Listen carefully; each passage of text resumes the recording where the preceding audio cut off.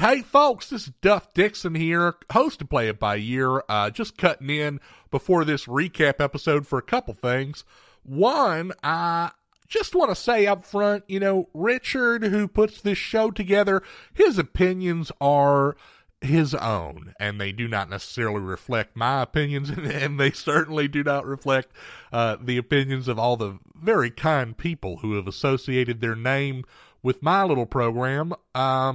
Second, speaking of my little program, I do appreciate all this hard work that Richard has put in to kind of giving you this bite-sized experience to let you know what's been going on the show. But he's left a lot of things on the cutting room floor. So, sometimes you're going to hear clips today that maybe 70% of it you're not going to hear. He's just kind of gotten it down to the bone. And if you like what you hear, I sure would encourage you to go over to piby.info or search Play It By Year on Spotify and iTunes. And, the whole experience is like a cool thing because, you really get to know everybody. There's also all right, we're going to cut you short there, Duff. We've got 20 plus hours of your show to cover and we're already way behind. Hit it! Time stretch out like a great big river. Wait on and let's swim. Nope. We do not have time for that. Welcome, web travelers. If you have found this audio recording, you are aware of Duff Dixon, ex-timestronaut and current host of the popular radio program Play It By Year. If you are like me, you find yourself compelled to listen to this vital program, seeking crucial information about the fate of the planet. If you are like me, you also find yourself so frustrated that Duff spends so much time padding his show with nonsense that it's difficult to find time to listen to it all. You may not have listened to any of this very important show at all, due to the volume of hours of material already out there. This is why I, Richard, world traveler, truth seeker, and certified thinkspert in realitology, as well as the curator of the website richardtruth.com, have made this compilation of the most vital information from the second so-called season of the program to help catch would-be fellow truth knowers up to speed in a maximally efficient manner. As an additional incentive, I have an exclusive interview lined up later in this episode with a surprise guest. Stay tuned for never-before-revealed information to amaze and astound. I have talked for far too long already. Here is the first clip from the first episode, when Bright Light Assisted Living Facility sent Duff a PSA to repair their image with his listeners. End of intro. I got an email earlier tonight. Let me just pull that up. I'm going to read this email from y'all. It says, Dear Mr. Dixon, this is Jim Diamond, an administrator at Bright Light Assisted Living Center. Oh, y'all, if y'all remember, Bright Light it's basically a nursing home. It's where all the timestronauts have to go after they finish their shifts, once their heads get all messed up. And I've called in there a couple times on the show before. Anyway, back to the email. Administrator at, I am writing to you because it has come to our attention that some of our residents have appeared on your program, and there is some concern that our facilities are not being portrayed in the most flattering light. I have attached a short audio presentation which we hope you will play on your show tonight to help your listeners get a clearer picture of what it's really like to call this place home. Best, Jim Diamond. Well, y'all, look, I haven't listened to this yet, so I can't necessarily say I've, vouch for or,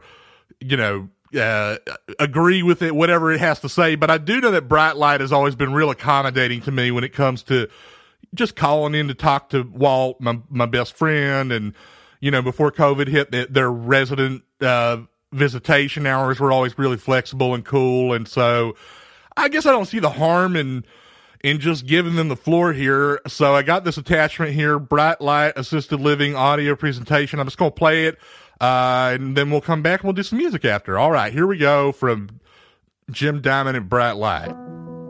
Oh, hi there. I'm Jim Diamond, and I'm the administrator here at Bright Light Assisted Living Center. Thanks for stopping by. Since you've come all this way, I'd love to take you on a virtual tour of our state-of-the-art facilities. Along the way, I hope to answer some of your questions and address some of your concerns. The first thing you need to know is that Bright Light is a place for timestronauts to live out their retirement in peace and luxury. Mealtime at Bright Light sure is busy. We house over 4,000 former time travelers, so it's important that each of our kitchens remains clean, modern, and organized. But it's also important to make delicious food. Just ask our latest culinary director, Sebastian Dumont. Most of our food is served in a liquid form through a feeding tube, but we make no compromises on flavor. What are you making there, Seb? This is a duck confit with herb roasted potatoes and a blackberry sorbet.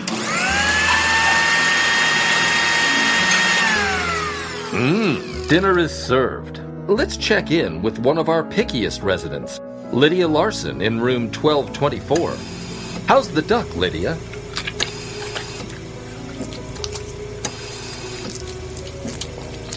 Just look at that face. She loves it. Hey, here's a fun fact. Did you know that Bright Light Assisted Living is named after the CIA black site of the same name? That's where we're located. Around here, we believe that a big part of our mission is respect. That's why we work so hard to individualize each courageous adventurer's care, with a loving eye on preserving the humanity and honoring the person these brave men and women once were, and God willing, will be again. Using extensive records and personality profiles, we customize our amenities to suit the needs of every resident on our campus. For example, Bert Babcock from room 805 loves the films of director Martin Scorsese. Oh, sounds like he's watching one right now. Fuck me, you motherfucker! Fuck my mother! That's what you tell me! Don't stay up too late, Bert. If you're a loyal listener of Play It By Year, you may remember our receptionist, Kate Gulliver. Kate, what's it like to work at Bright Light? Great hours, great pay, great benefits. I love it here. What about your coworkers? You know, I don't even think of them as coworkers. To me, they're family. Thanks, Kate. Here's another fun fact. Did you know that Bright Light is unaffiliated with Project Archangel? We have no direct supervision of nor influence over their time travel program and bear no liability for their conduct. Well, we've come to the last stop on our virtual tour. Room number 1. I must admit I get a little wistful whenever I find myself here. This room belongs to the very first timestronaut, Tony Tuccio. Hi, Tony.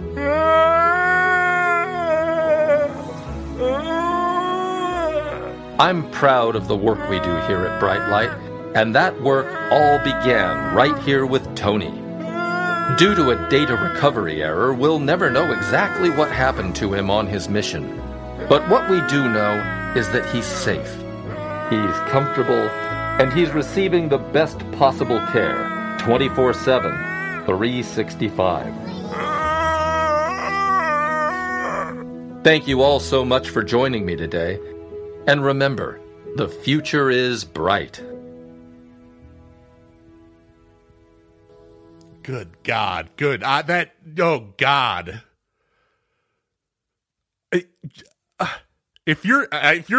Are y'all at Bright Light? I don't think you should have sent that in, y'all. I don't think you're doing anything to help your case, sending that in. In the next clip, Duff's former employers at Archangel shared their displeasure with Duff having made contact with his friend Walt in the previous season.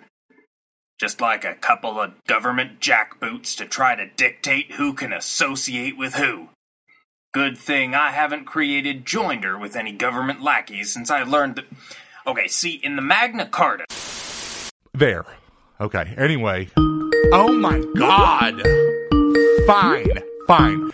Hello? Incoming call from Project Archangel. Please Yeah, hold I know who this is. Just put them on. Yes, sir. Please hold for Director Elliot Walsh and Deputy Director Steve Gordier. Why does he gotta say both names every time? What is...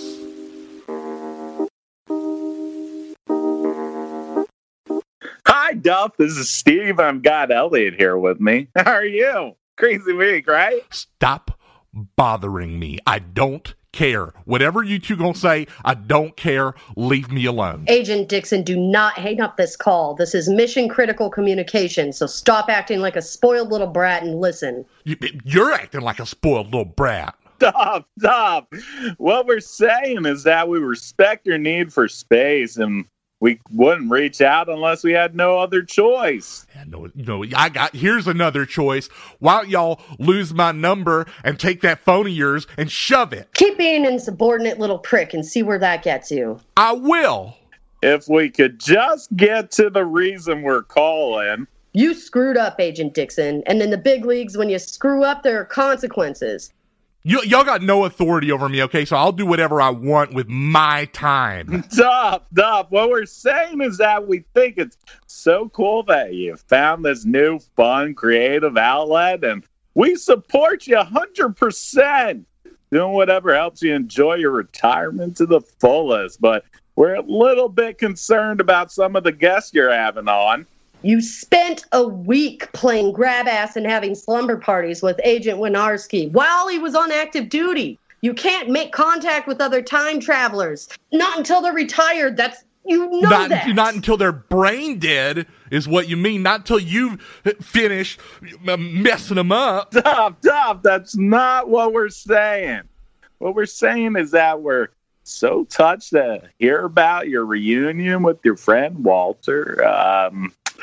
But you might have accidentally overlooked some of your directives, and so this is just a totally friendly reminder that if you're ever approached by a time Cernod again, just remove yourself from the situation. Drop us a line here at headquarters.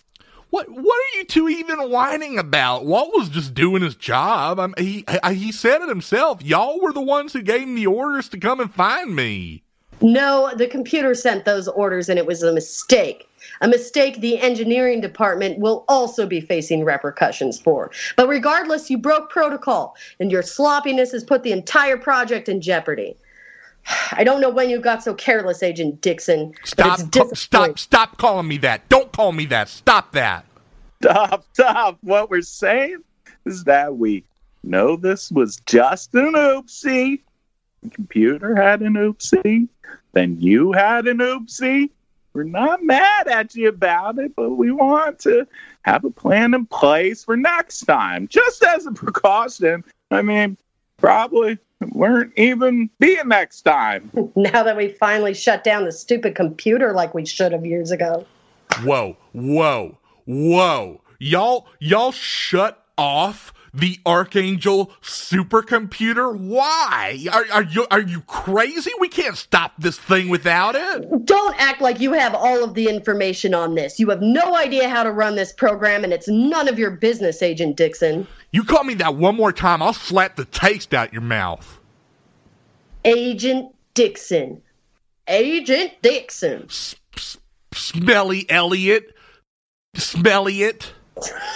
I cannot believe this is the best agent we've ever had, acting like a child throwing a temper tantrum. Well, if I'm a child, I'm a billion times older than you are, so then what's that make you then, Smelly it? Oh, excuse me for a moment. I have another call. I'm just gonna hang on hold then while you're... What the hell's going on out there?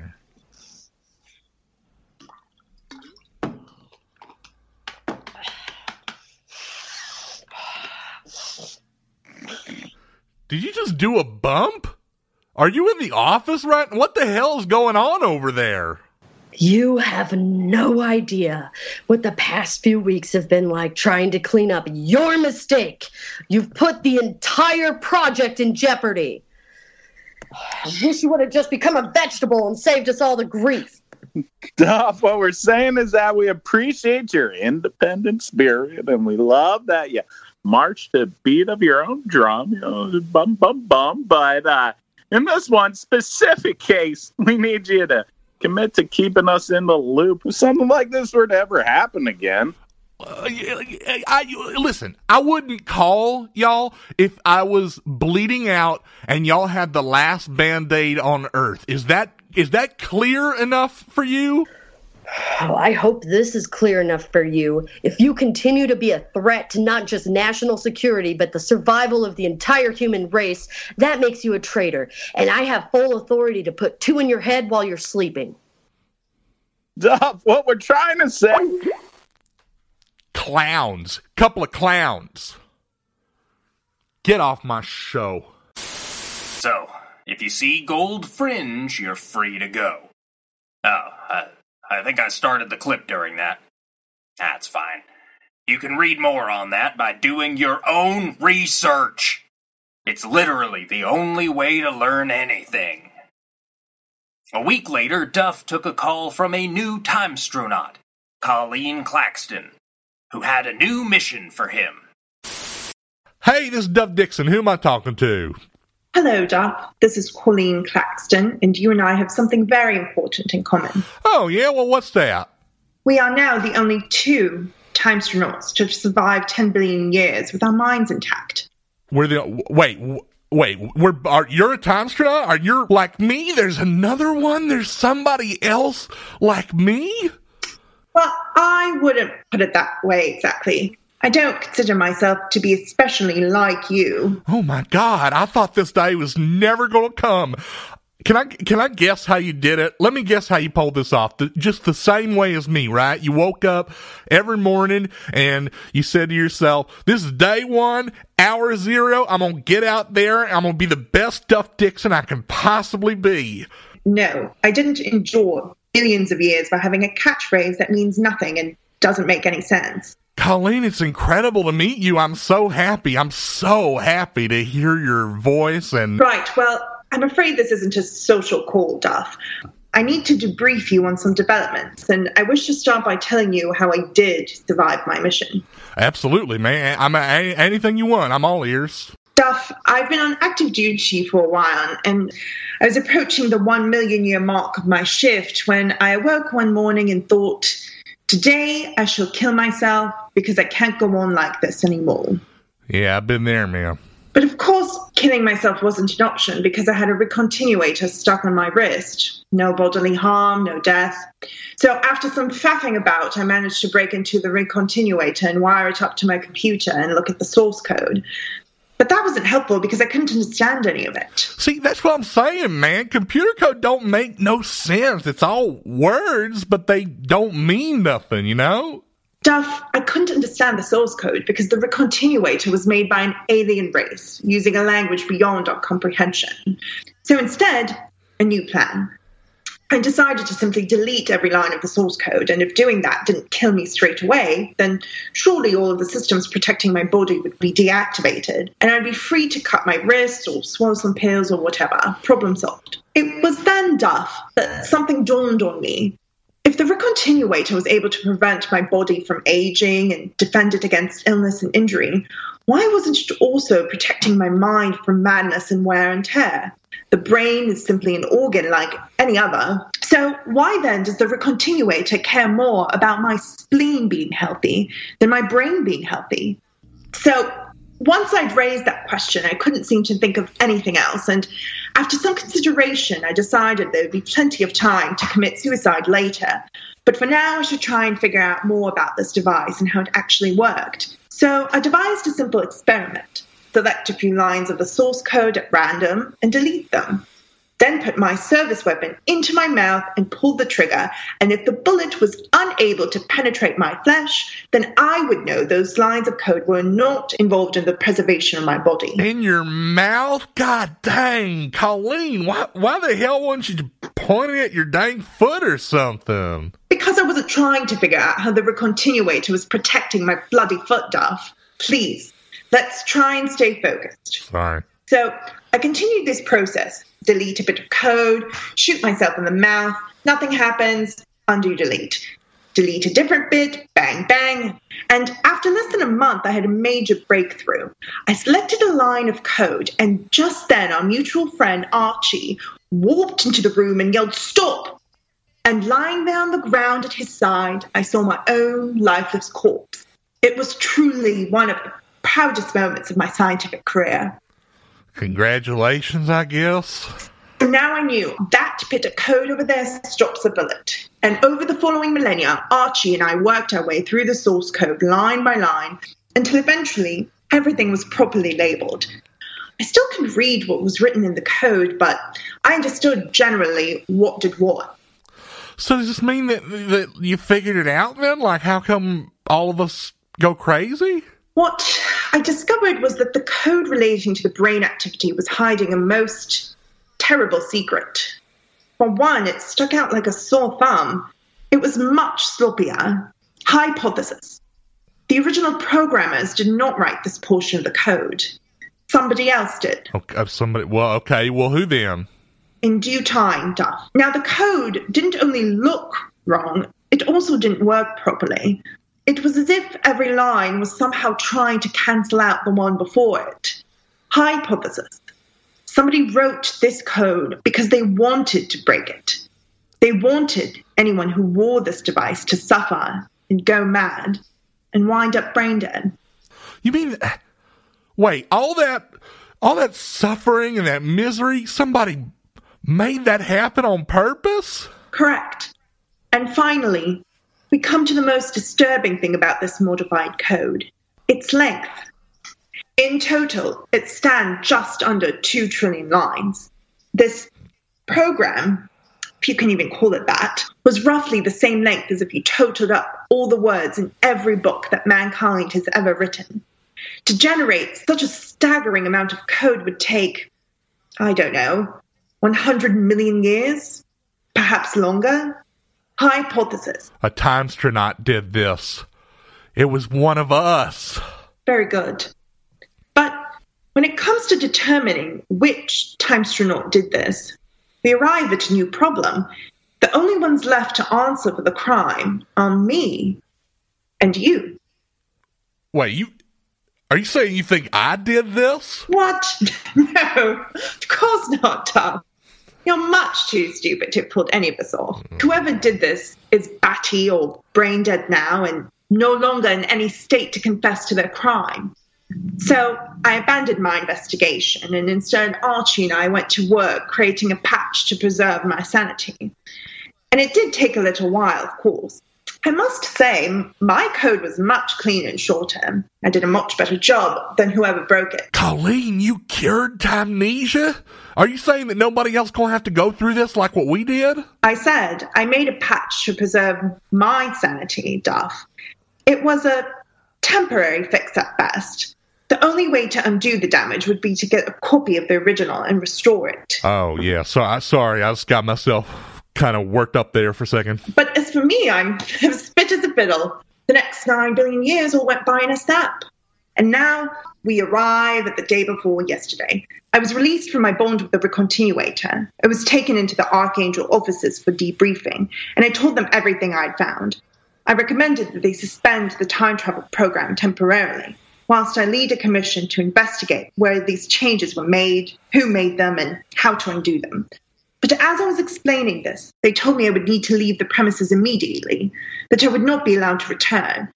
Hypothesis. They already knew all of this, and I was never supposed to find out. Those bastards. Duff, I called you tonight to make the following proposition. Will you help me uncover this conspiracy and destroy the Archangel Project once and for all? Let's burn him to the goddamn ground, Colleen Claxton. Very good. By the next week, Colleen had a lead, but needed Duff's people-pleasing personality to get help from a figure from her past who was disinclined to assist.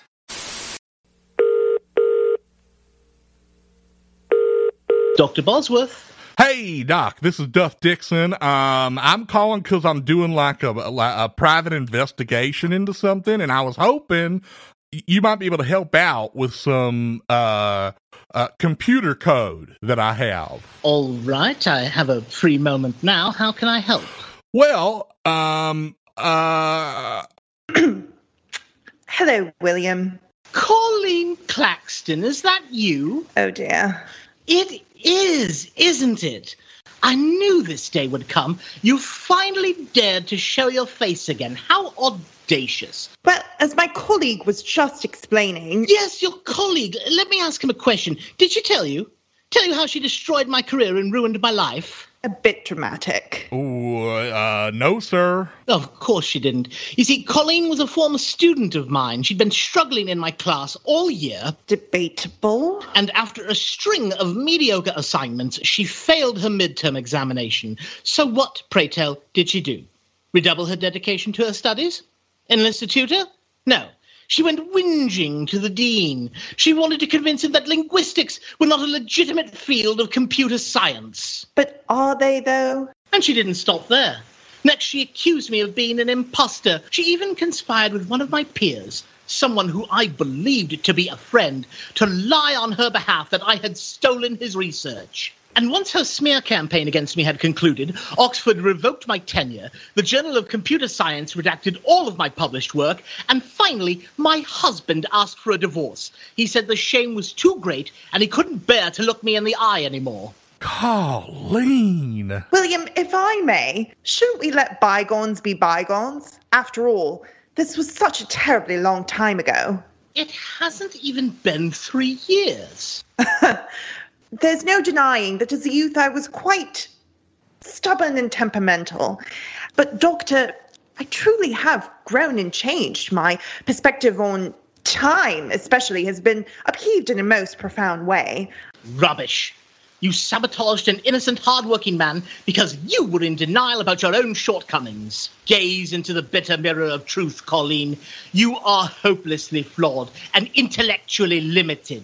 Gaze into the mirror and see the monster you have become. Doc, I'm cutting in. Stay out of this, Yankee. No. Just me and you, okay? Listen, that pain that you're carrying around, I can hear it, man. I can feel it, and my heart right now, well, it's just sorer than a thumb in a hammer factory, believe me. But, Doc, this is a life and death call. What if I told you that the fate of the human race might be in your hands, and that linguistic, computer, whatever, could save the world?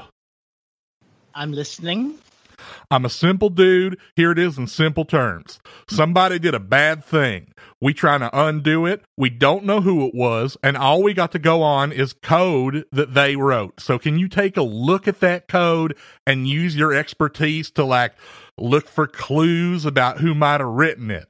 You have my cooperation under 2 conditions. Shoot. 1.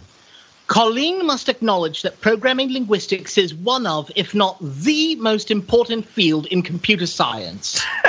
That's preposterous. Oh, very well, then. I wish you both good luck on your inquiry, but I must be going. Wait. Fine.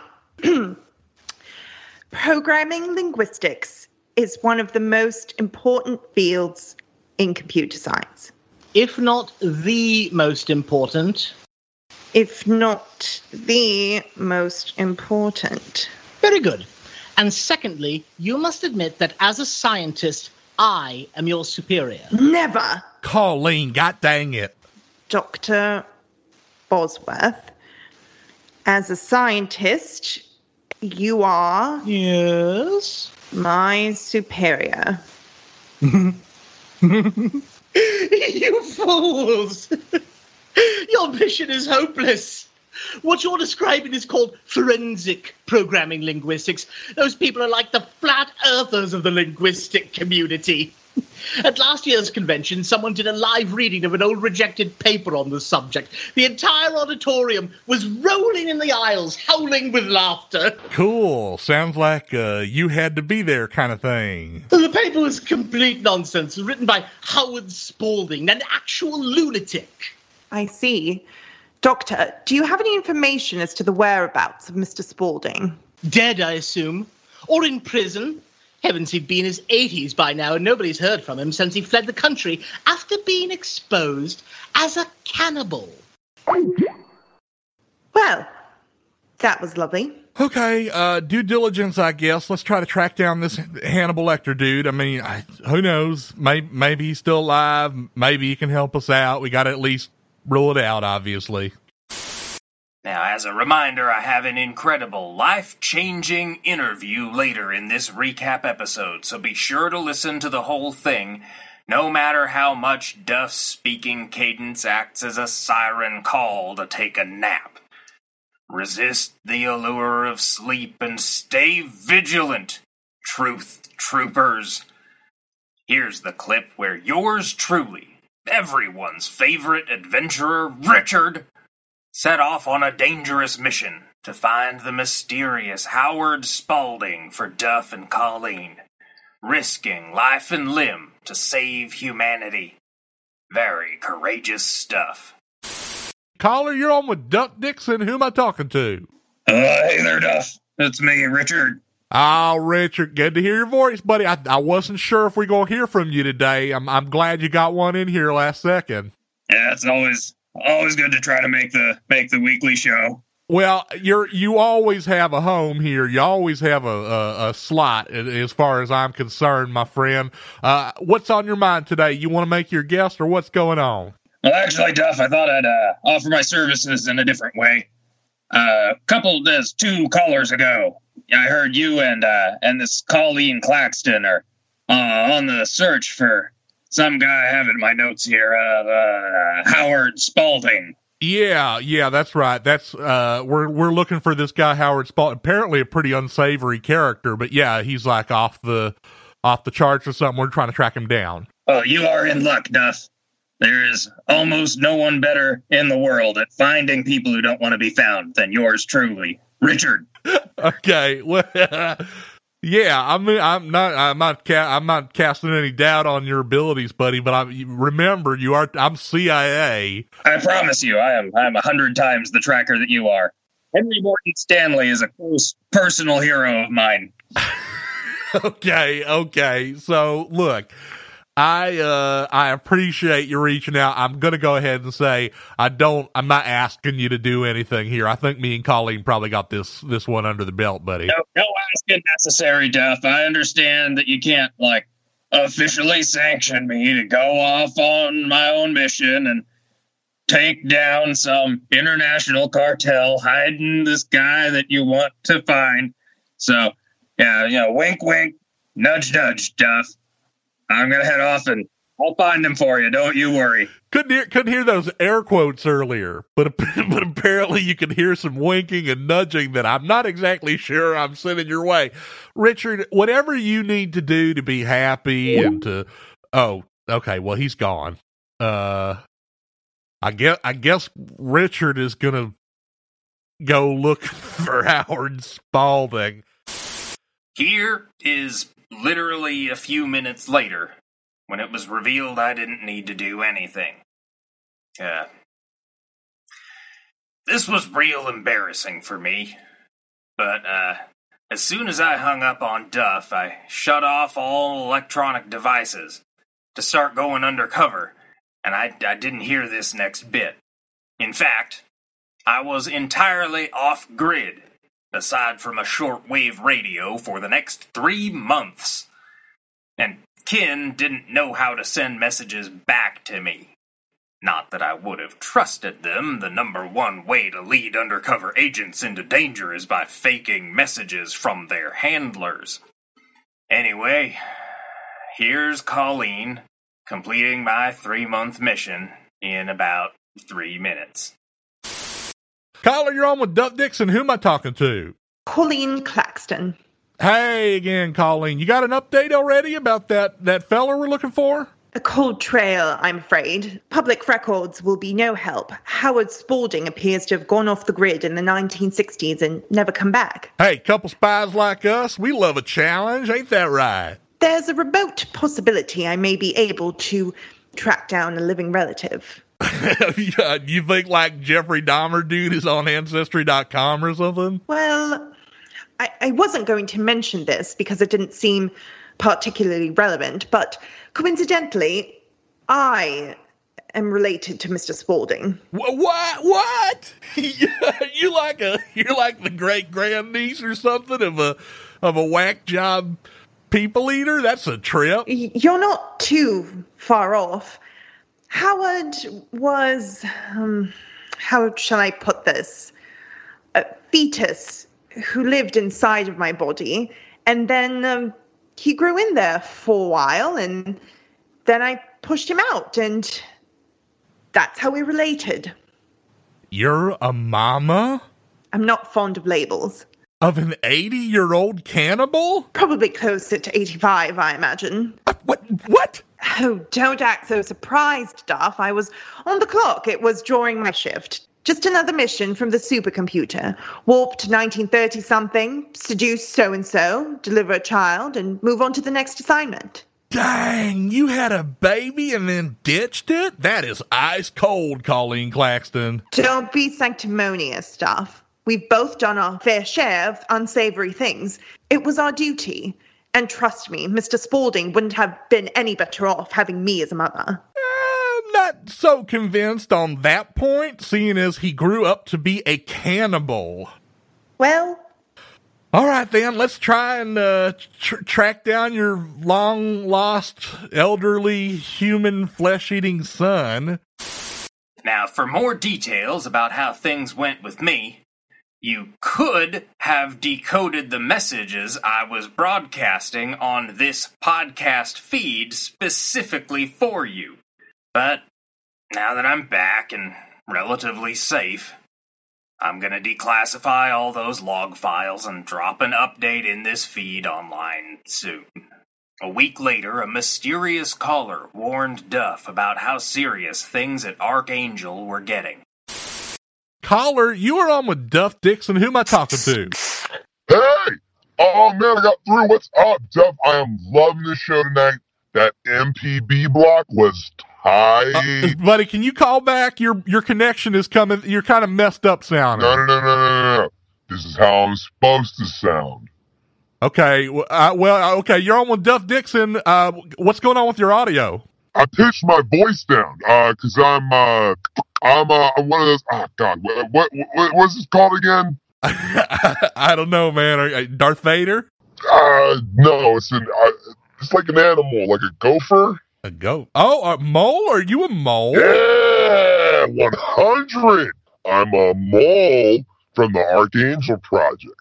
Now I'm here with a top secret message. Oh, dang. Okay. All right. I respect it. You got some cojones, brother. You are spying on the CIA right now. What's your message? Basically, you are totally effed, dude. Archangel is freaking out. They're going to straight up murk you. Wait a minute. Wait a minute. Are you that engineer? No. Yeah, you are. From Archangel, the one who called in before, the one who screwed everything up last time. That's you, right? What's your name again? It's like Tad? Tad, I can hear you hitting that vape pen. It's clearly you. What? I do not know what you hear, because that is not a vape, man. Okay, whatever, Tad. What's your intel for me? Ever since you teamed up with that other time traveler, it's been like Real Housewives level of drama around here. Elliot and Steve are pissed at you, dude. Good. Because, them two belong in prison. Yeah, I know, but it's bad, dude. Like, they are having screaming matches in the open about whether or not to assassinate you. You've got to stop talking to that chick, dude. That time astronaut? Sever. No more contact. You should also probably lay low for a while and stay strapped. You know what I mean? Keep the peace on you 24/7. Come on, man. I'm an elite trained killer. I got 20 billion years of experience. My point being, Tad, Elliot and Steve, they're just nothing but a couple of bureaucrats at this point. Maybe like 15 years ago, when they were actually getting some field time, they'd be something, but now they're just soft. They're just office people. I'm not scared of them. Honestly, I'd love to see them try and come at me. Yeah, but they got shooters, though. I'm sure that they do, man. But look, thanks for the heads up. I do appreciate that. I'm going to be fine, though, okay? So let's wrap this up. Let's get back into the music. I got a block coming up I'm real excited about for y'all. Don't hang up on me yet. I got something else. Okay, what? I want to do a discussion question. All right, make it quick, though. Come on. All right, so Christmas is coming up. I've been really into mechanical keyboards lately. I'm trying to figure out what the best one is. I know they're kind of expensive, but, I want something very ergonomic, Yo, did I say something dumb? It's pretty cool you and me are becoming, like, best friends now. Look, I'm not your friend at all, Tad, and I'm never going to be your friend. I spent 10 billion years in hell because you messed up. How am I going to forgive you for that? Oh, man, that's not my fault. And also, that's literally ancient history. Plus, don't forget, I just saved your life, so now we're even. Oh, my God. Bye, Tad. That guy really gets on my nerves. All right. After disregarding that warning, Colleen and Duff made contact with Colleen's estranged, aged, cannibal son. And it went about as well as you'd think. We have located Howard Spaulding. He's in Alaska. He's going by the name David Yowney and is running a computer repair business out of his apartment. Whilst digging around, I found an old paper of his proposing a hypothetical piece of software which he calls Origin 1. According to the paper, Origin 1 works like a scanner. You give it a sample of code and it analyzes that using an algorithm. Then it makes a profile of the author of that code. If the software really does exist, we could use it to scan the broken recontinuator code and learn more about who wrote it. We have over 4,000 potential suspects. Imagine cutting that in half, or potentially even more than that. Do you truly still not understand? I understand that this dude has something called Origin 1, and I understand that we need him to give it to us. Honestly, it's like talking to a child. Enough idling about. I'm dialing the number. Fix It Fast Computer Repair, Dave speaking. All services delayed a month because I'm dying of a brain tumor. Yeah, Sorry, is that how you're answering every call? What's wrong with your computer? I thought I told you I'm dying. I don't have a goddamn day. Right. Okay, see, the thing is that this is not exactly a service call. It's actually kind of a delicate situation. And so before we even touch on any of that, I'd like to just kind of get out in front here and let you know that we are on your side. We're not looking to judge you or disrupt your life in any way. Listen, Trailer Park, you've got about 5 seconds to tell me what's wrong with your computer or I'm hanging up. We know your true identity. I'm afraid your past has finally caught up to you, Howard Spaulding. What do you want? This is in regards to a hypothetical computer program you once proposed called Origin 1. First things first, Dave Yowney is my real name. You got that? I didn't pay $200 and sit around a courthouse all day so some limey bimbo could call me anything she wants. I beg your pardon. Mr. Yowney, I feel like we're getting off on the wrong foot here. Can I first just apologize for the way that we are... There's one thing I hate more than a redneck, it's a bootlicker, so save it. As for your question, Princess, oh yes, Origin 1 is real, and you can't have it. Okay, can I ask why? Because society had its chance. I was supposed to change the world. I had a plan to fix everything. But they laughed at me and pushed me aside. Counter-offer. Give us Origin 1 or we'll turn you into the authorities. Colleen, come on, man. For what? You know for what. For cannibalism. Jesus Christ. 50 years, I'm still dodging that stupid rumor. I've been a vegan since 1952, okay? You ever heard of Ken Thompson? Yes, of course. He created the B programming language and invented Unix. Wrong. I created B. I invented Unix. Ken Thompson is a thief. That's why I made Origin 1 in the first place, to prove that he stole them from me. But somehow Ken found out about it before I could publish it. He started that cannibal story to make me look crazy. Dave, that's so heartbreaking. You deserve much better than you got. A brilliant man like you should have been, celebrated, not chased out of town. But if you just let us borrow that program, I cross my heart. It won't go no farther than the two of us. Nobody's ever got to know about this arrangement. Hey, hillbilly, I'm not your sister, so don't try to screw me. Oh, come on, man. All right, here goes nothing. Mr. Yowney, we're not so different, you and I. We're both computer scientists, for one. And, like you, I also sometimes go by other names. For example, Isabella de Mornay. Does that ring a bell? What is this? Are you trying to humiliate me? Who put you up to this? Was it Ken? No, darling, it's really me. I was born in 1934. The whore who brought me into this world is long dead. Hang on, I can prove it. Let me see. Well, your middle name was originally Alan. I don't know when or why it was changed to Franklin. I certainly never would have approved that. What else? Oh, here's something. You were born 28 days premature, that's right. Your prognosis was very grim, this being the 1930s, after all. It was quite touch and go. Nobody expected you to pull through. But I waited there in the hospital for 2 long weeks until the doctor finally said you were out of the woods and strong enough to go home. And then I disappeared, and you and your father never saw or heard from me ever again. It's really you? Yes, Howie dear. Mummy's home. I see. Well, in that case, go fuck yourself, Mom. Oh, buddy, I know emotions are running kind of high, but if I could just ask you to keep the language to like a PG-13 level, we kind of do. He hung up. Oh yeah, that makes sense. Against Colleen's better judgment, the next week, Duff pushed her into apologizing.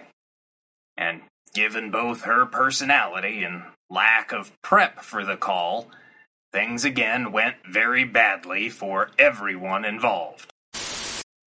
Here's something. Okay, I'm gonna teach you the trick to giving like an A+ apology. Okay, this is a big secret because really it's just a formula. Okay, step 1. You got to start off by restating what you done that was wrong. And you cannot sugarcoat it. Just tell it like how the person who you hurt would tell it. After that, you got to explain why it was wrong. Show them that you understand the consequences of your actions. And then next comes the actual apology part of the apology. So you got to just express remorse.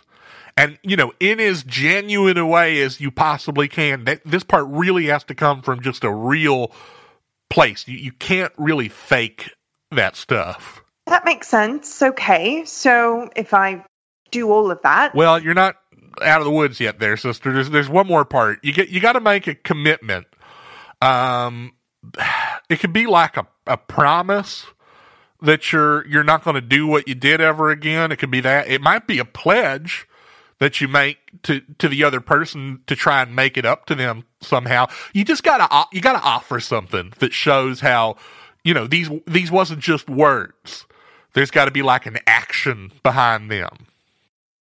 Can you make the call with me? Ooh, boy. I think it'd be more effective if I wasn't involved. Please? If I'm poking my head in, it's going to send the wrong message, okay? But I'm not going anywhere. Can you promise to have my back if things go sideways? Okay. Yeah, I can do that. Pinky swear on it. All right. Okay.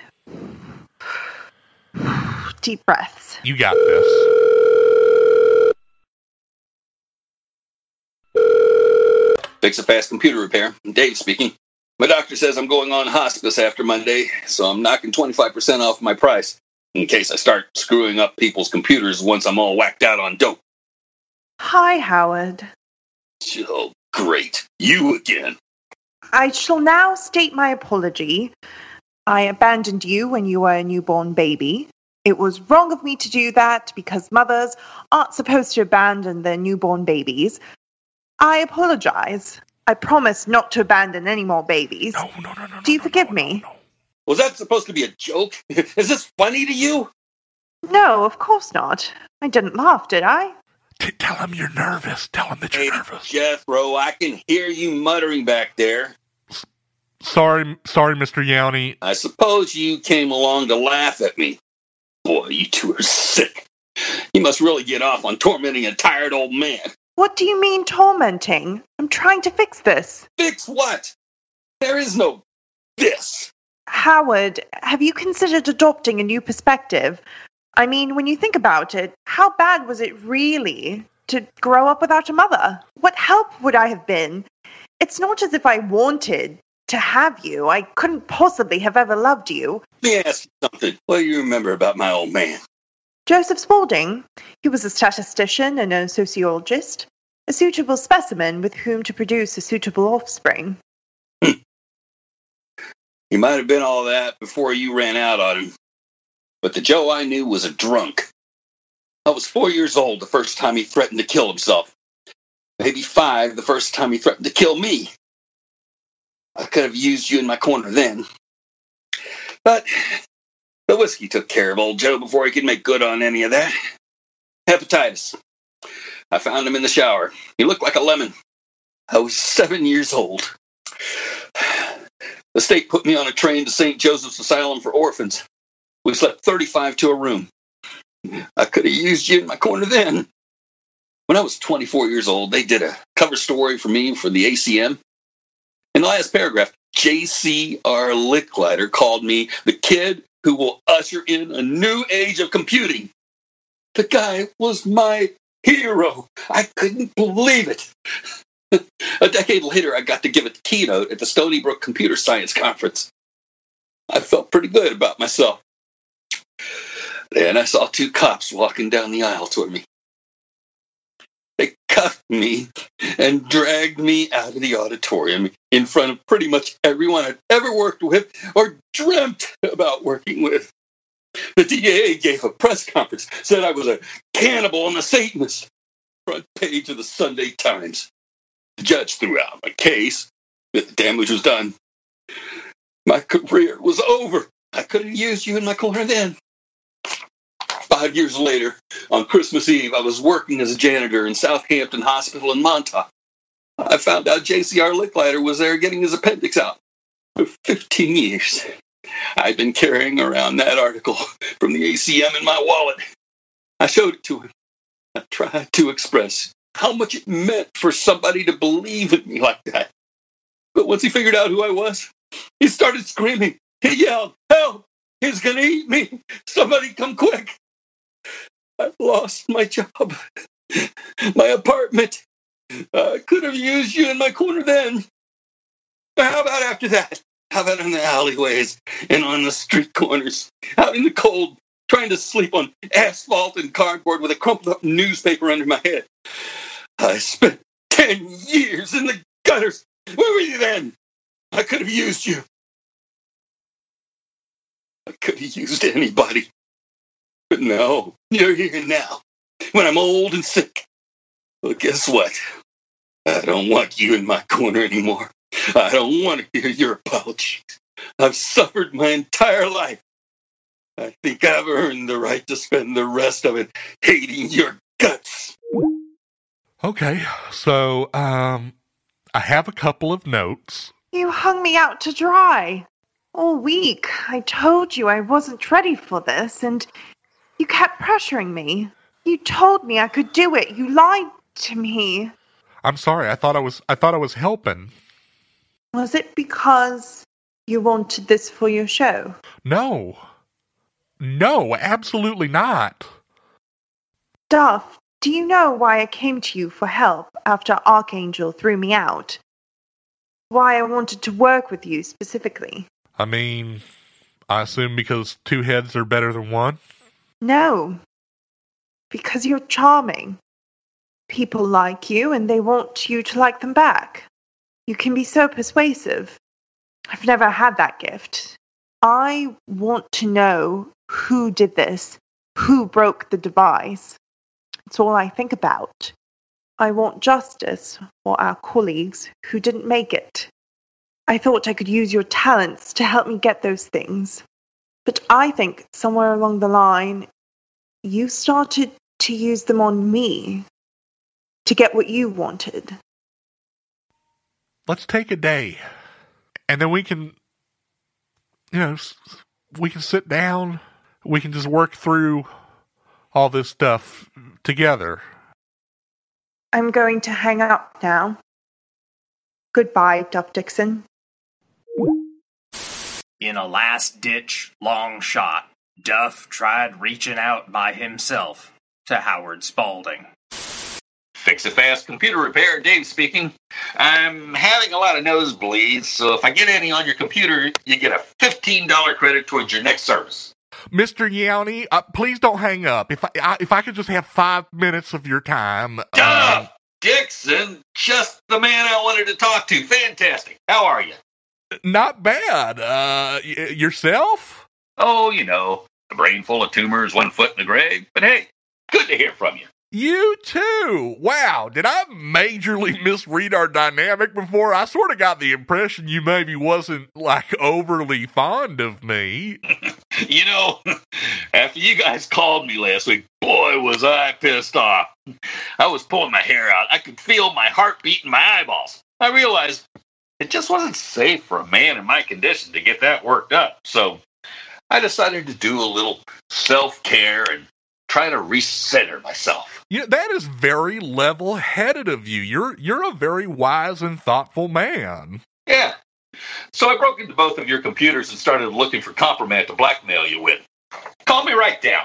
Uh-oh. You know what I learned? I like you, Duff. You're a straight shooter. My mom's a scumbag and a piss brain who deserves everything I'm sending her way, but you, I like. Mr. Yowney, since we're turning over this new leaf, I hope I am being too gauche here, but can we maybe reevaluate the possibility of you, lending out that Origin 1 computer program of yours to me? No, look, I can't give it away. I wouldn't be able to live with myself.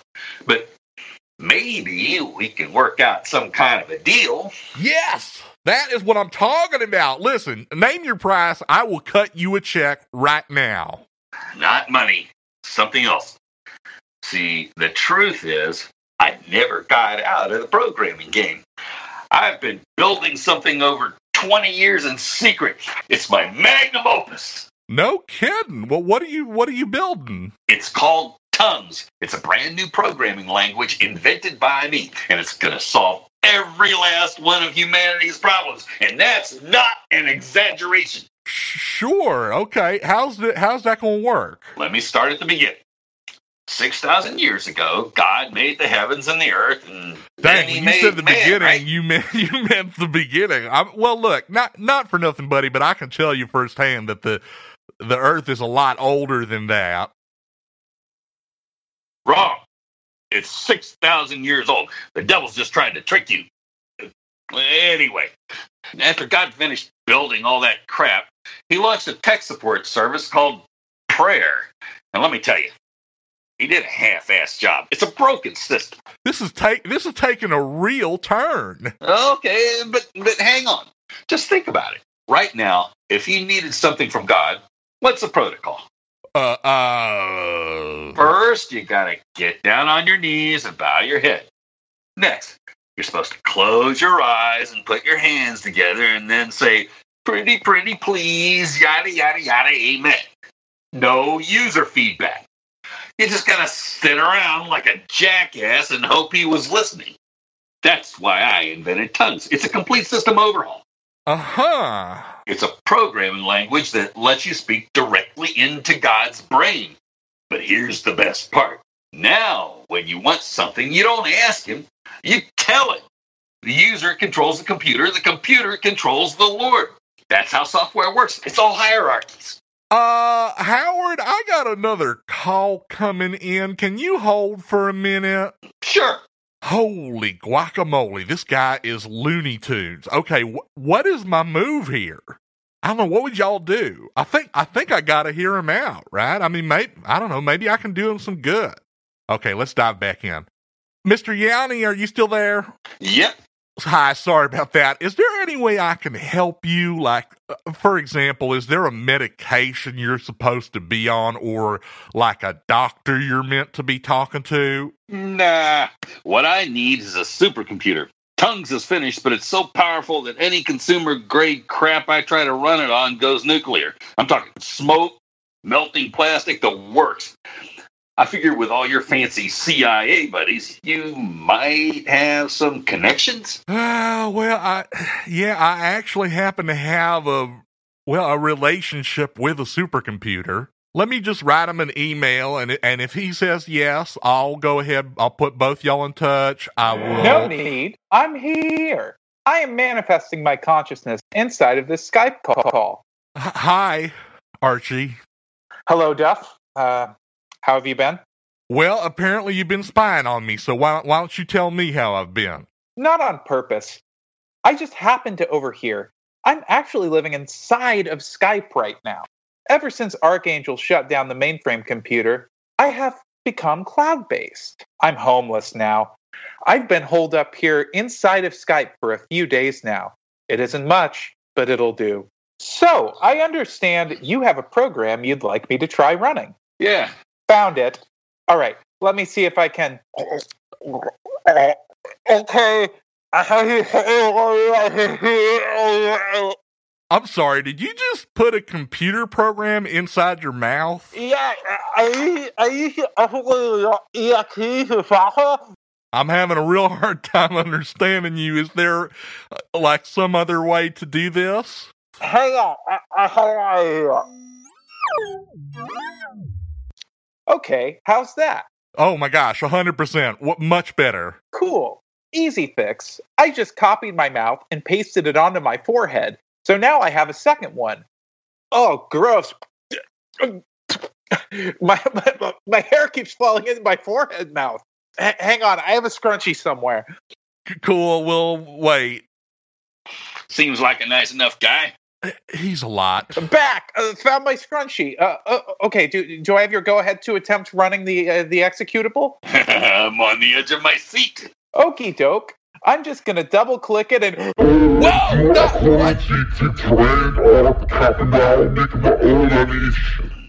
What the hell was that? It's working! That's Enochian, the language of angels and demons. I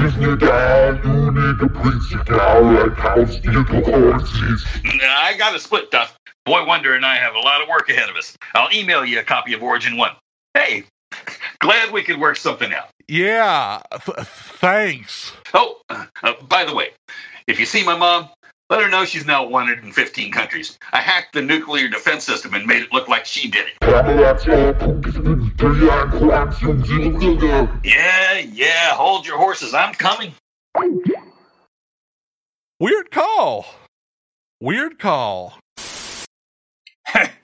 Sorry. I called him Howard Spaulding. That's a habit of mine, you see, since that's his old name. He changed it to Dave Yowney. I didn't know this at the time, because while Duff and Archie were having fun with Dave, I was in Belize, trying to track down, quote, Howard Spaulding, unquote, while getting stabbed in the gut in the jungle by a bunch of deranged cult members / ex-family members, but this isn't about me! Duff made up with Colleen later on. Roll clip. Hello, Duff. Colleen! How have you been?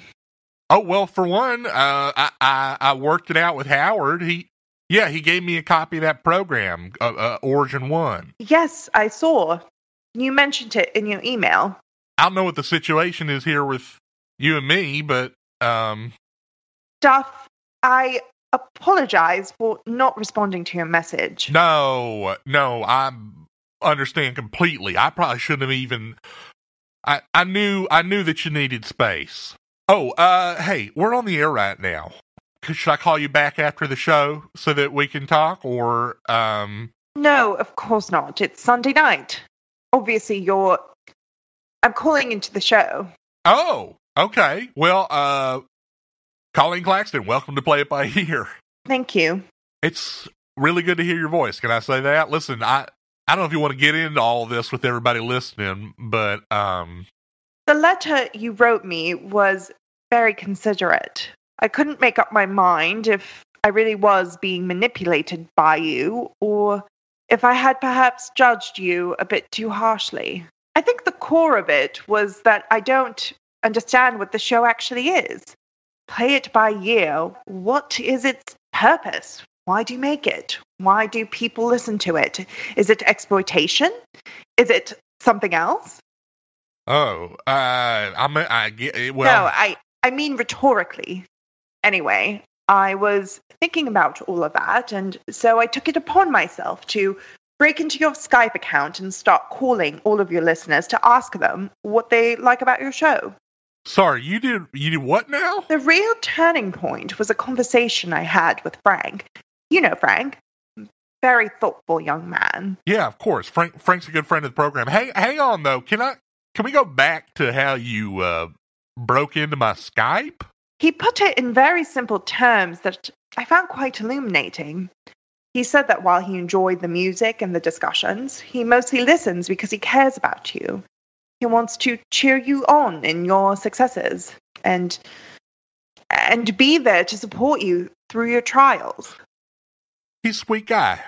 Other listeners said similar things, actually. Okay, so how many people did you call? Then I asked Frank if he knew why you make this show. He wasn't sure. He thought about it for a bit. Eventually, he came out with a theory, which I quite liked. Okay. He said that Archangel took you away from your life for a very long time, and that when you finally came back, you were a different man. Yeah. So your friends and your family don't understand you anymore. They only know a Duff who no longer exists. Frank thought maybe you started Play It By Ear as a way of showing the world who Duff Dixon is now, to see if you could find a new community. Dang. What is he, 16 years old? He's a sharp kid. Duff, do you ever feel that you no longer have a place in this world? Sometimes I think, you're doing all right, Duff. You're getting it out there. You're making it happen. But if I'm alone for a while and I'm kind of sit with my thoughts, I get this feeling that's like I've been photoshopped into my own life. Retirement has been that way for me as well. Over the holiday, I visited my mom and dad for the first time since I came back. I still haven't told them about Archangel. So they really have no idea what you've even been through. It's like they're strangers to me now, or faces I only recognize from photographs or something. It's difficult. It's lonely. It's so lonely. So, shall we build something new together then? What? You and I, and Frank and Angie and Bryce. Play It By Ear could be a place where people like us belong. Yeah. Oh, yeah, that'd be amazing. Hey, while you and me were, I made you something. A Christmas present. Heavens, that wasn't necessary. Do you want to see it? Okay. Cool. Hang on a second. Okay, check your email. All right. I see the merrychristmas.exe. Did you intend to send me an executable? Yeah, just click on it. All right. Merry Christmas, Pauline. Programmed by Duff Dixon. Duff, you coded this? Surprise! I've been taking a JavaScript course, night classes online. You're learning to code? You have a little Christmas tree there? Oh, look, is that meant to be me? Yeah, I'm sorry. I know it's not a very good likeness. I'm not really an artist. Pixel art, animation, the rotation is very smooth. I'm impressed, Duff, genuinely. Okay, looks like we seem to be having some slowdown. Perhaps you have a memory leak. Oh, yeah, no, your whole computer is about to crash in like a second. I pretty much have no idea what I'm doing here. Uh-huh. Well, nevertheless, most lovely gift, Duff. Very thoughtful. Merry Christmas, Colleen. You should go back to your show. I'll be listening. Yeah? Okay, cool. Almost to that earth-shattering interview, folks. It'll be the most important thing you've ever heard with your fragile ears, you sheeple. So, Duff brought Colleen and Archie together to run the long-sought-after Origin 1 program in order to track down the mystery culprit who had ruined the lives of thousands of time-stronauts. Wait, is Archie here right now? Yeah? Freeze! This is the bad bitch police, and girl, I am placing you under arrest for being a queen and a legend. Please come with me to slut jail. Oh my god, you skank! How long has it been? Too long, like at least 3 weeks. Oh, I missed you! Hashtag Colchi. Hashtag Colchi reunited, and it feels so good. Mwah. Mwah. I'm sorry, Mwah. hashtag, what is this? Hashtag Colchi. It's our friendship hashtag. You can also use hashtag Archlax, but Colchi is the main one. Is this y'all's normal dynamic together? Something's different about you. Duff made me grow a new mouth. Blech. I'm so ugly. What? I didn't. That wasn't Actually, I think if you let me do some contouring, it could look super cute. Oh my god, makeover sesh? You're not going to believe this, but I have my entire styling kit to my car. What? Girl, go! Okay. Actually, we got some work we supposed to be doing right now. Boo! Looks like Dad says we have to do our homework first. Okay, I got to say it. Y'all are incredibly obnoxious together. Oh my god, I wanted to ask you. Did you see Kylie on Instagram yesterday? The white spandex? Gag. I literally threw up in my forehead mouth. How do I stop this? Is there a code phrase that I can say that makes y'all not be like this? Oh my god, fine. So what are we doing exactly? Archie, you're going to run this program, Origin 1, and then, etc., we win. So I actually don't really understand it. Archie, it's something Howard built. You're going to take the malicious code I extracted from the Recontinuator, and the program is going to generate a profile of the author.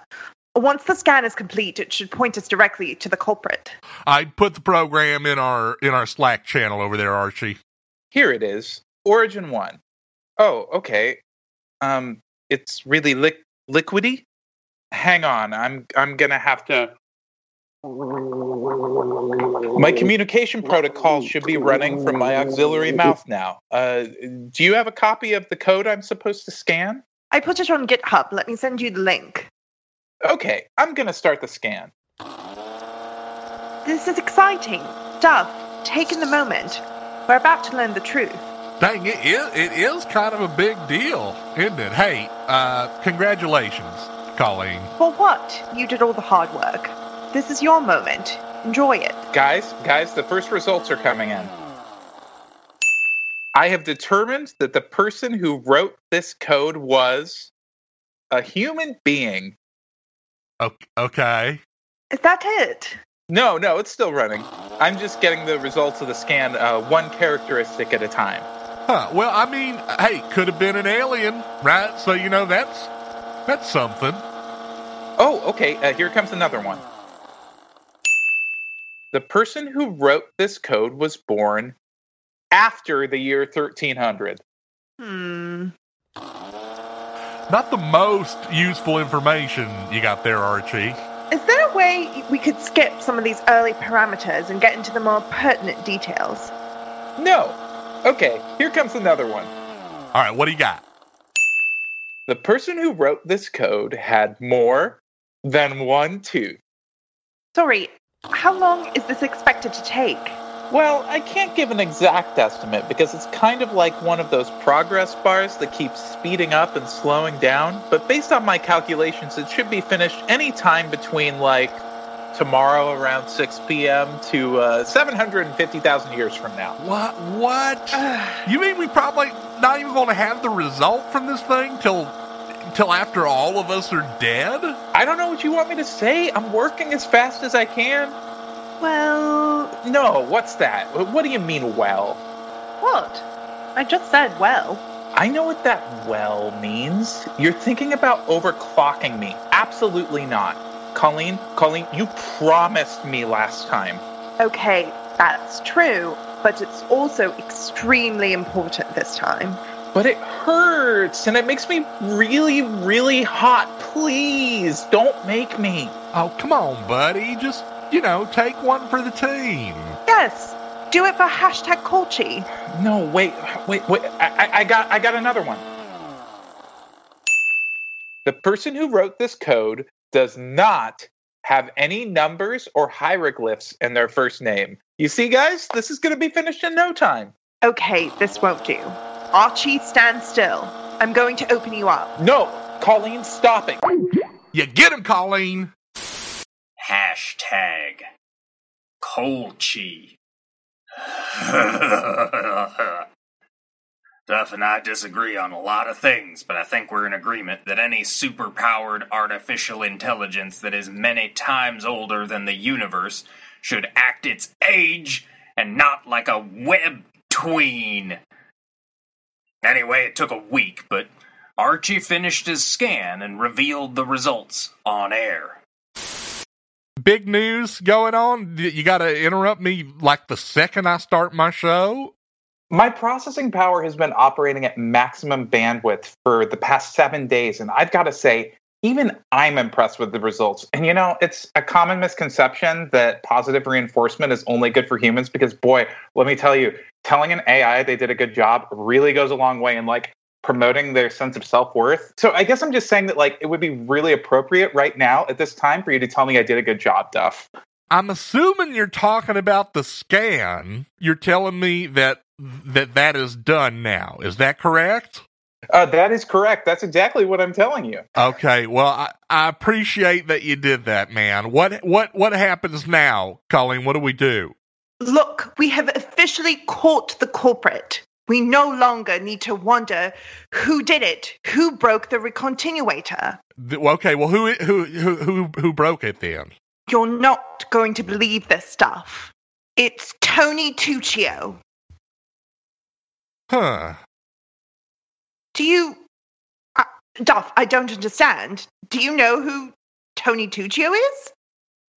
I've heard the name. He was a timestronaut like us. Yeah, I know Tony. No, Tony Tuccio is no normal timestronaut.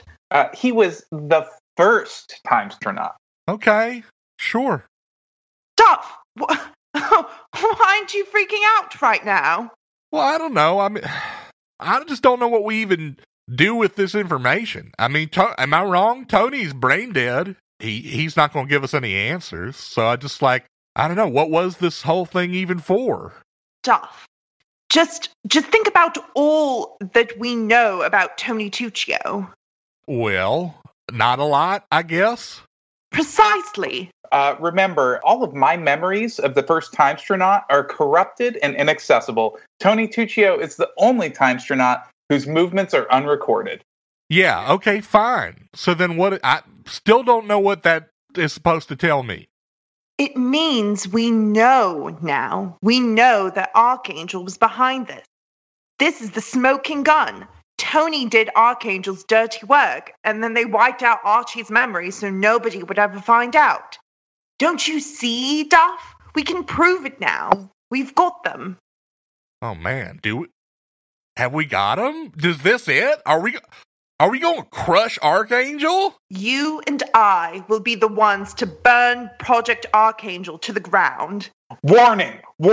Fatal violation of protocol. Archie is in contact with unauthorized personnel. Oh, sorry, guys. That was so embarrassing. Everything okay there, Archie?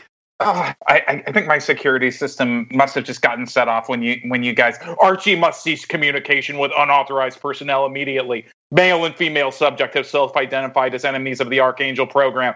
Yeah, I don't think my firewall was a big fan of that whole burn Project Archangel to the ground talk. Archie, are you all right? Seriously, don't worry. Everything's under control. Archie must flee from the agitators immediately or he will be switched into auto murder mode. Okay, that's my cue to dash, guys. Sorry, my hands are about to turn into machine guns and hamburger your faces. Archie, will I ever see you again? No, don't say that. Don't even think it. I'll be back, okay? I'll figure out a way. Initiating base hamburger protocol in 15, 14. Yeah, I got a split. Oh, wait, Duff, did you want to go ahead and tell me I did a good job before I go? Archie, get the hell out of here. Sorry, yeah, totally. Rain check. I get it. Okay, hashtag Colchi. Hashtag Colchi. Do you think he'll be all right? Well, he's a program. Of course he's going to be all right. What do you mean? What are they going to spank him or something? All right, it's interview time, folks. Got the call going right now. This should go great. Hello. Who is this? Colleen Claxton. This is Richard. Richard? How did you get my number? Now, the name's Richard. It's pronounced in all caps. You're being recorded for the Season 2 Play It By Year recap episode. Recap? I didn't agree. What is the nature of the cataclysm? Describe it in detail. How are we all fated to die sometime within the next year? We all need to know, and it's unconscionable that you won't. Ah, shoot, she hung up. Worth a try, folks. Worth a try. Anyway, Duff and Colleen barely had time to plan their next steps against Archangel before the increasingly unbalanced directors of the program raised the stakes dramatically. Hi, guys. It's Steve. I got Elliot here with me. God dang. I don't know which one of you two I hate more. Listen, we all know it's in your best interest to just turn yourselves in now, so just get on it already and quit wasting my valuable time. Nah, it's Elliot. I hate Elliot more. Yeah. You two have absolutely no moral authority. Your brazen behavior has excluded you from any judgment at all. Oh my God, Colleen, just shut up. Colleen, Duff, if I may, come down to the office tonight for a little powwow. I think that'd go a long way towards patching up things between us. What do you say? We're taking all that we've learned. We'll let the top heads know and they can sort it out. And there's nothing you can do to stop us. If I ever set foot in that office again, I'm going to bring a hacksaw and I'm going to leave with both y'all's tongues in a little jar. That's my counteroffer. Oh no, the peace talks with the pansies have broken down. Good. My week's suddenly looking up. I wonder just how headstrong and defiant the great Agent Dixon will be after the life of someone near and dear to him is put on the line. Okay, who did you get then? Huh? I don't give a damn. I don't care who you have. Because it don't matter. I will never buckle to y'all. You're a couple of jackasses, and you cannot intimidate me. Then I hope you're prepared to listen to your best friend beg for his life. Ow! Ow! Oh, that stings. But what did it do to my soul patch? No! Oh, God, it took like a year. Hang on a second. What's going on right now? It's Tad. It's Tad from the engineering department. Your most treasured friend and accomplice. Did you think I didn't know? Did you think I didn't know about your little bond? I knew. That's your bargaining chip? Tad is your bargaining chip? Duff, I am so glad you're here. They've actually had me tied to a chair for 3 days. I've been blindfolded. I can't feel my hands. They haven't let me go to the bathroom, all of which is a pretty colossal bummer. Agent Dixon, I'm going to need your verbal confirmation right now that you're going to do the right thing. Turn yourself in tonight. Otherwise, I'm going to have to redecorate the break room with your best friend's brains, and all your stupid little music internet buddies are going to have to listen to me do it. And what are you going to call that? Is that a music block? What genre is that, where I blow out your best friend's brains? Where are you getting this best friend intel from? Because I think somebody steered you wrong. I don't even like Tad. I mean, if you want to shoot him, I'm not going to encourage it, but I'm not going to stop you. Good Good idea, Duff. Lie. Definitely my best chance of getting out of here. I actually don't think that Tad is a terrible person, and I'm rather fond of him. Elliot, Steve, don't touch him. Thanks for being a homie, Colleen. Am I on Play It By Year right now? Yeah, unfortunately, we are in the middle of a radio show right now. Sick! What is the discussion question? Nope! Oh! Jesus Christ! Oh, God! Elliot, I'm pretty sure you broke my nose, which equals major party foul. I'm going to jump in real quick, if I may, You know, enough. Most everyone has already wasted more than their fair share of time. So we're done. It's time you all learn the consequences for your actions, and sometimes those consequences are permanent. Uh-oh. That sounds pretty bad for me. Duff. What? Say something. Oh, yeah. Hey, Tad. Boy. Yeah. Bummer, right? I don't know what we could have done. Sorry. Man, I appreciate it so much, Duff. Thank you so much. I know we've always been super close. I know this is probably going to be really hard for you, just as hard as it is for me, you know, but I'm never going to forget you. Steve, Elliot, you guys really gonna kill me now? Don't you think that's a little extreme? At a personal level, we think you're a super guy. And, you know, over the years, you've done some real crackerjack work for us down in the engineering department.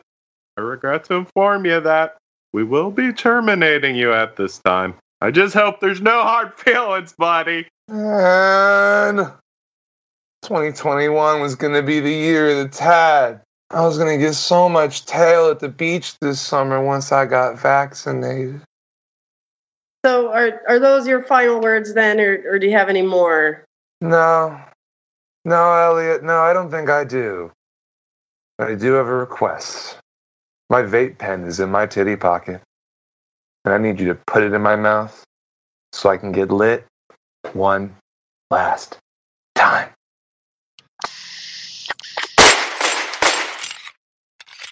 Oh, man, that's everywhere.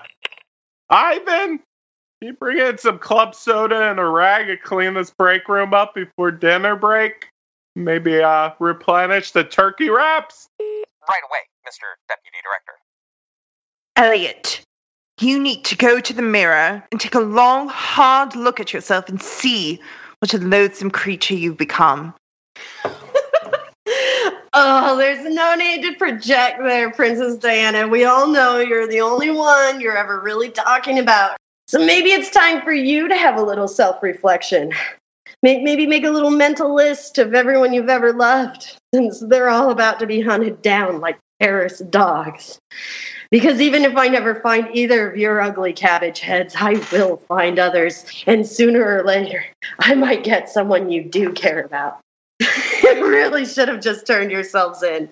But then again, I wouldn't have so much fun to look forward to then, would I? You've lost it. You've gone mad. Yeah, okay, well then come at me, bro. That's what I have to say. Come at me, bro.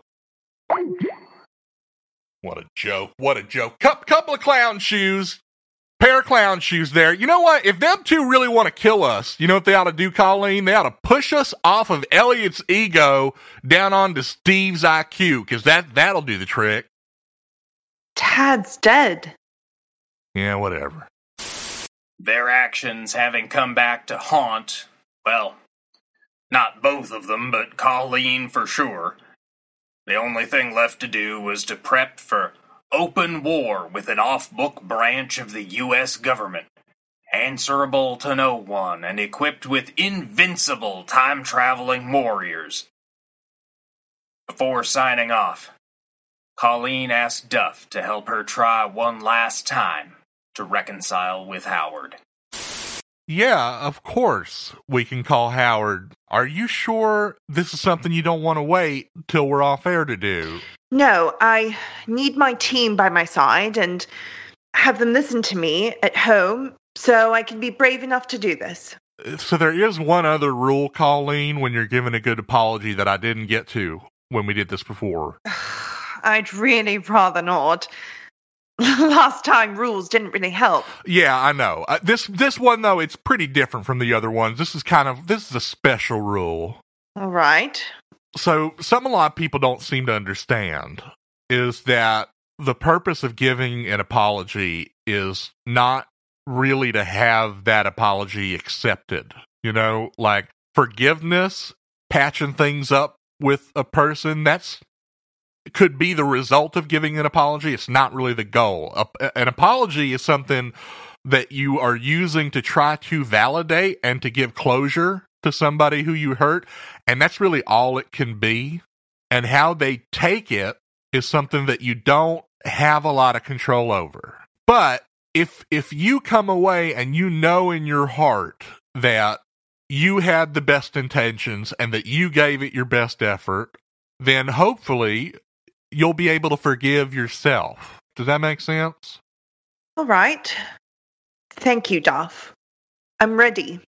I'm so proud of you for doing this, man. This is huge. I'm really proud. Howard Spaulding. Who's calling? Hey, Howard. Me, Duff. Duff Dixon's here. Hey, Duff. Good to hear from you.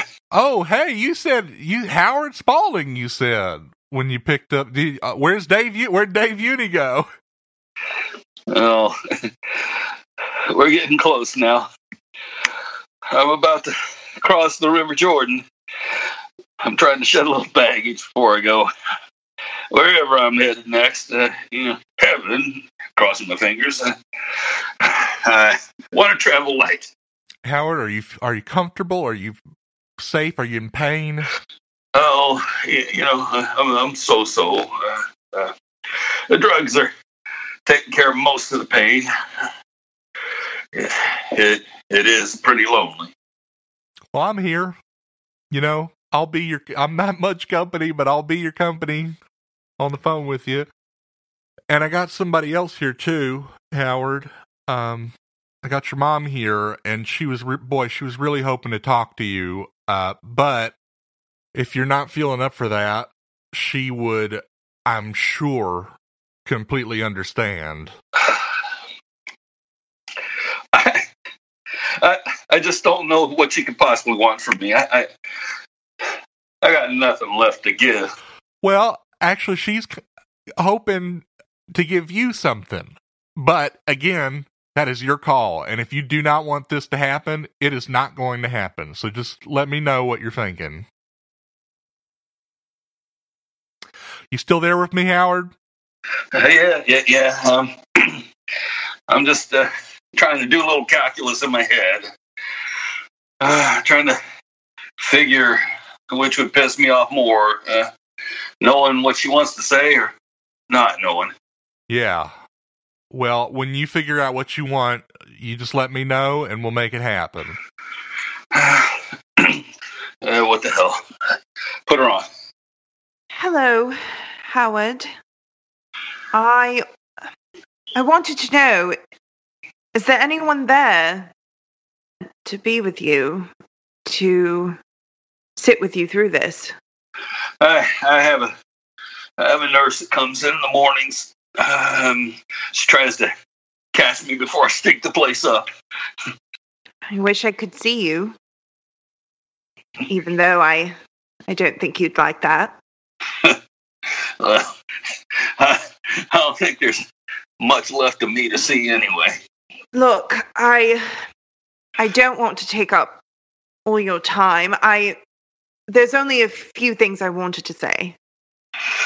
Well, okay, but if it starts to get me riled up, I'm just not in a place where I can do that. So I might have to cut you off. Yes, I think that's fair. I wanted to say that I'm proud of you. That's the first thing. I realize I don't have any right to be. I've contributed nothing. But I looked at the software that you gave to Duff, Howard. The work of a staggering mind. You code brilliantly, with such clarity. I knew precisely what you were thinking every step of the way. It made me feel proud of my meager association to you. If you could look at my code and actually see my vision, you got a lot more sense in your head than any of those jackasses down at MIT. Yes, well, for every serious scientist at MIT, they have about 10 trust fund babies.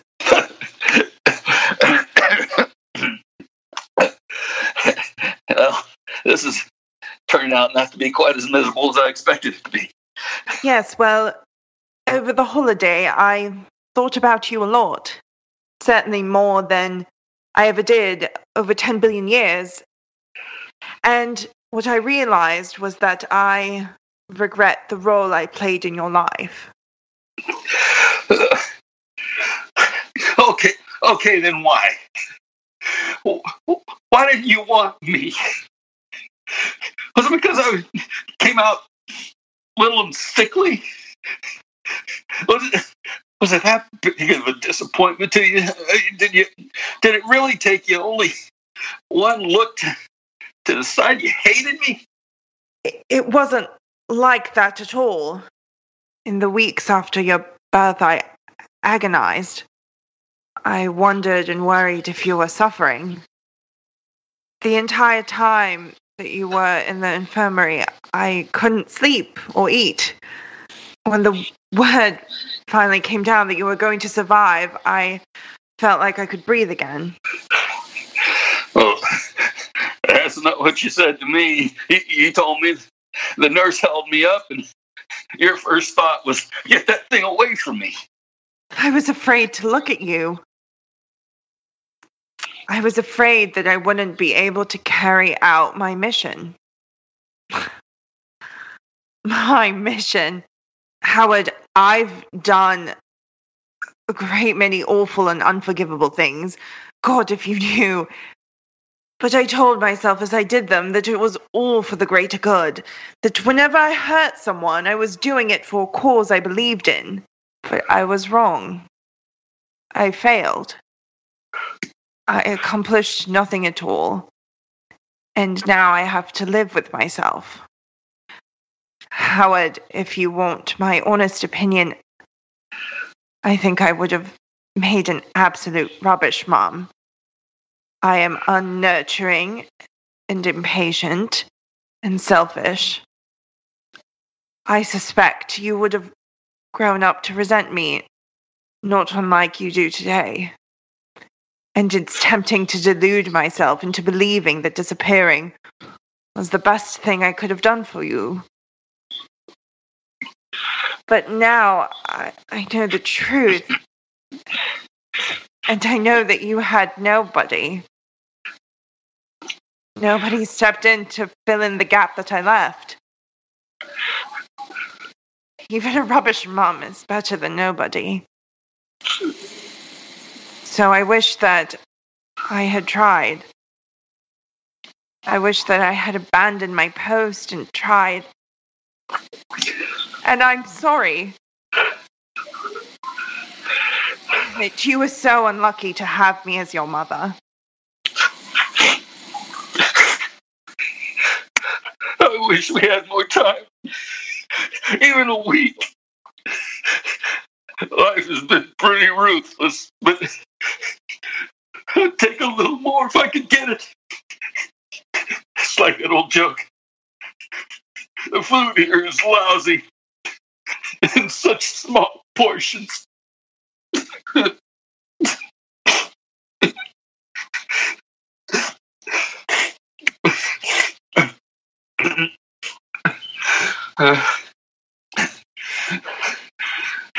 Believe it or not, this has helped. You finally owned up to your shit. You waited literally the last possible second to do it, but nevertheless, thanks, Mom. Thank you for listening to me. Just for the record, you're still a rotten bitch, though. I'm working on it.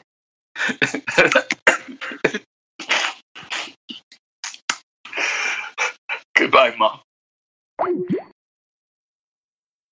That was the most beautiful and touching and wonderful and brave and life-affirming thing I have ever seen in my life, Colleen. Good Lord. Duff, pull yourself together. Embarrassing.